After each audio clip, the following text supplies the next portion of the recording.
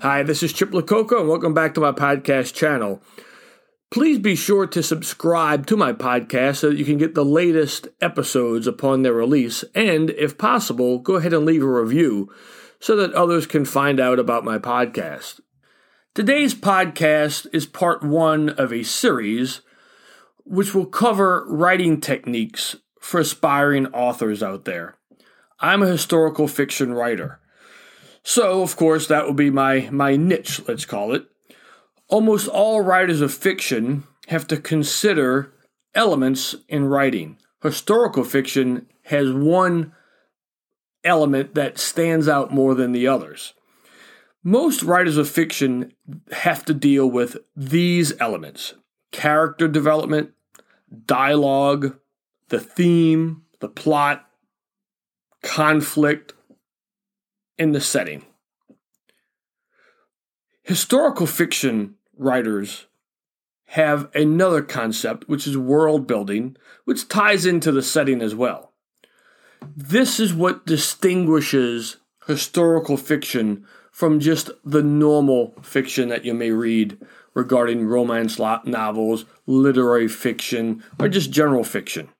Historical fiction is going to take that story and put it in a certain time and place. So part one of the series is world building. It's probably the most important part of a historical fiction author's job. It's to create that world where you're going to place your characters. I hope at the end of this podcast, you walk away with a little bit more information and are ready to go ahead and start tackling that project, that book that you've always been wanting to write. And if it's a historical fiction, it's going to begin with world building. So what do we mean by world building? It's as simple as the author is building a world. World building is what makes the historical fiction book more authentic. World building really begins with a time period. There's two ways for an author, when they begin the process of developing their story, to find their way into that time period. The first would be using a certain historical time period as a backdrop, and then you place your fictional characters and events within that time period, let's say within that world. The other way an author can do it is you choose historical events that you're going to write about, real historical events that took place. And then you create your fictional characters who experienced it, and you put them right into that story, right into that real time period. I'll use my own writing as a basis to really explain if you're going to write a story based on historical events. My third novel is entitled Saving the Music. That story takes place during World War II. It's the story of Jewish musicians from Vienna and from Munich who flee the rising Nazi German threat, and where with the help of a network of religious lay people in the Vatican, they are hidden in Sicily. Thus, my world building, thus my setting, is set by the story of which I'm going to tell. The time period, 1943, 1944. The setting, Europe, Germany, Vienna, Rome, Sicily. That has been established. The parameters of the story are now set in stone. The historical events that surround that time period are easily discoverable by me through research. And now I'm able to develop my story within that time period. And now we get to the most important part, and perhaps the most difficult part. And I'm going to use my story as the example. So, Saving the Music takes place during 1943, 1944. Well before I was even born, correct? But it's my job as the author of historical fiction, to include historical details about the daily life of your characters. What do they wear? What do they do for a living? How do they get around? There's no cell phones, so how do they communicate? Those types of details are what's going to bring the reader in more into your story and come back for more if you do a good job.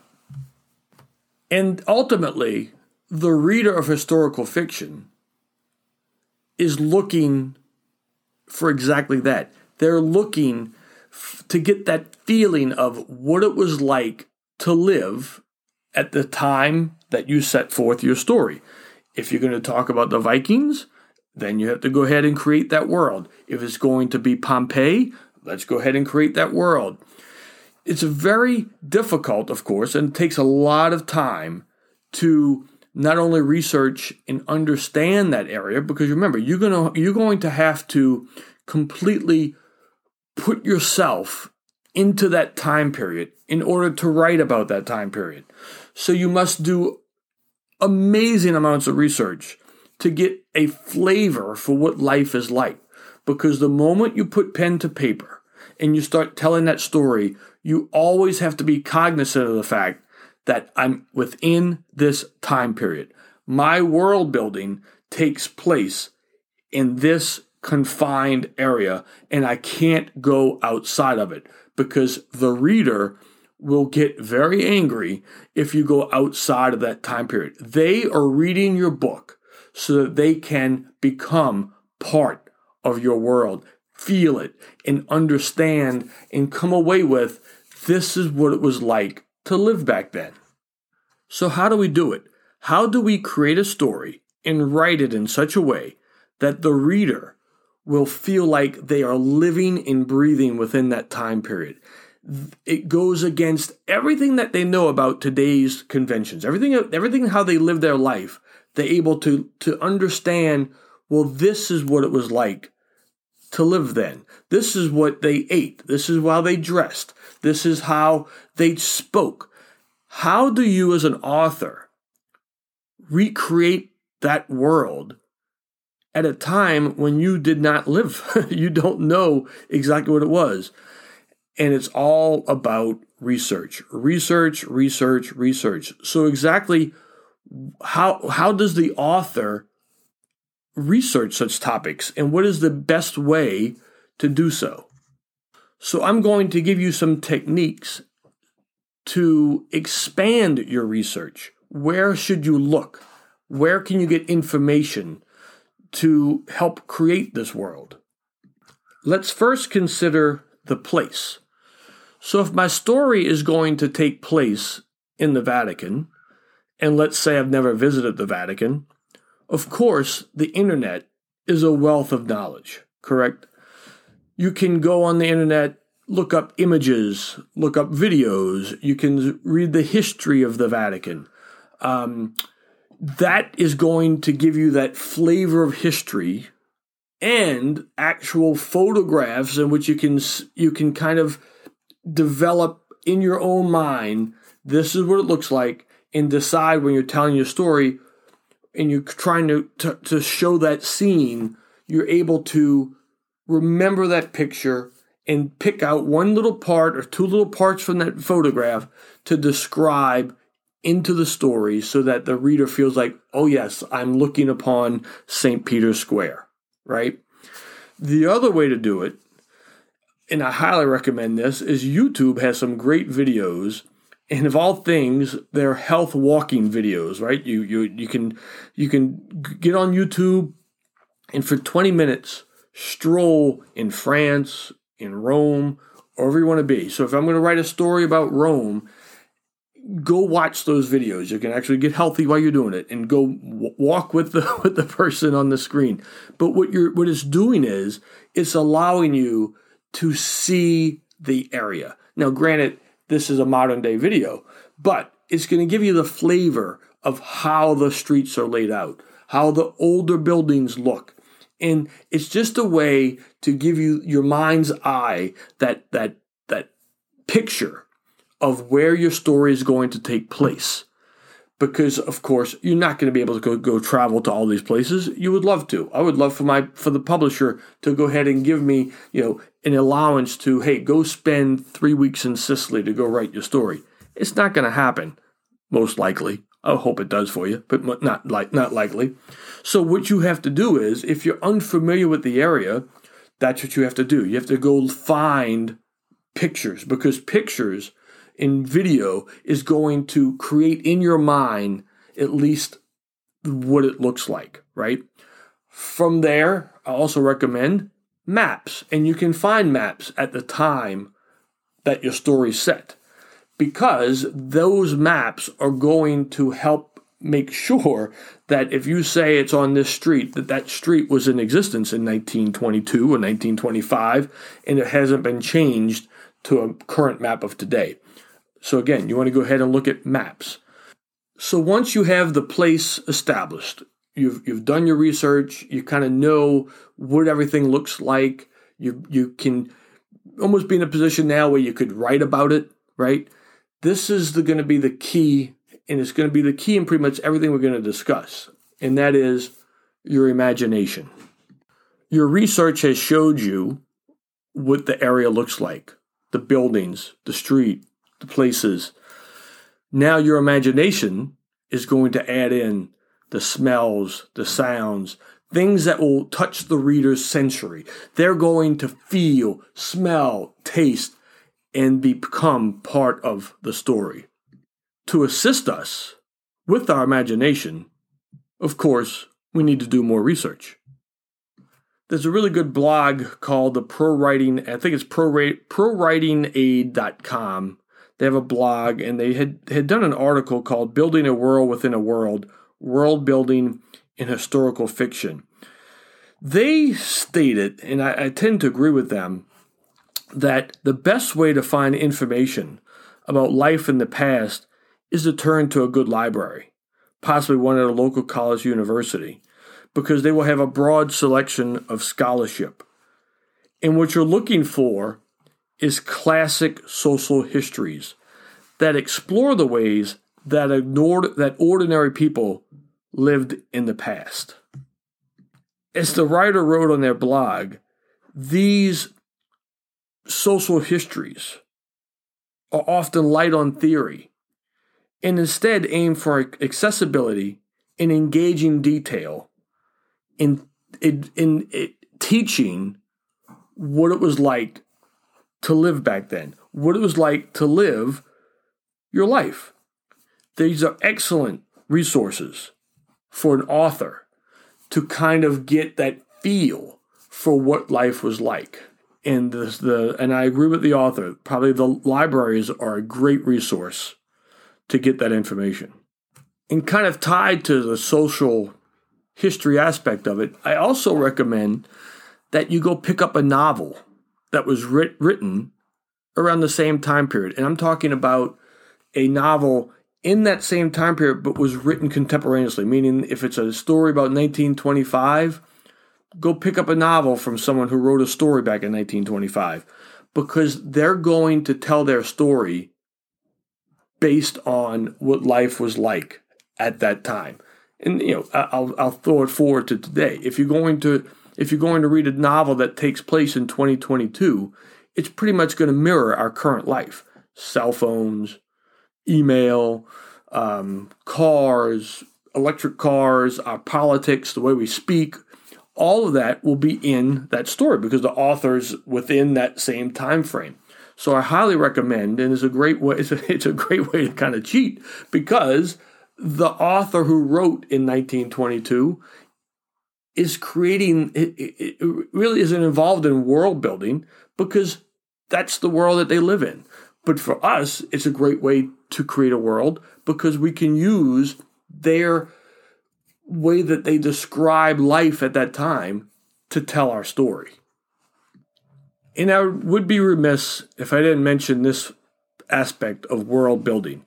It's somewhat related to dialogue, and that is, depending on when you set your story, we of course speak differently than somebody in, let's say, the 1700s, the 1800s. We just have a different mode of speaking. The inflection, the way we phrase things are different.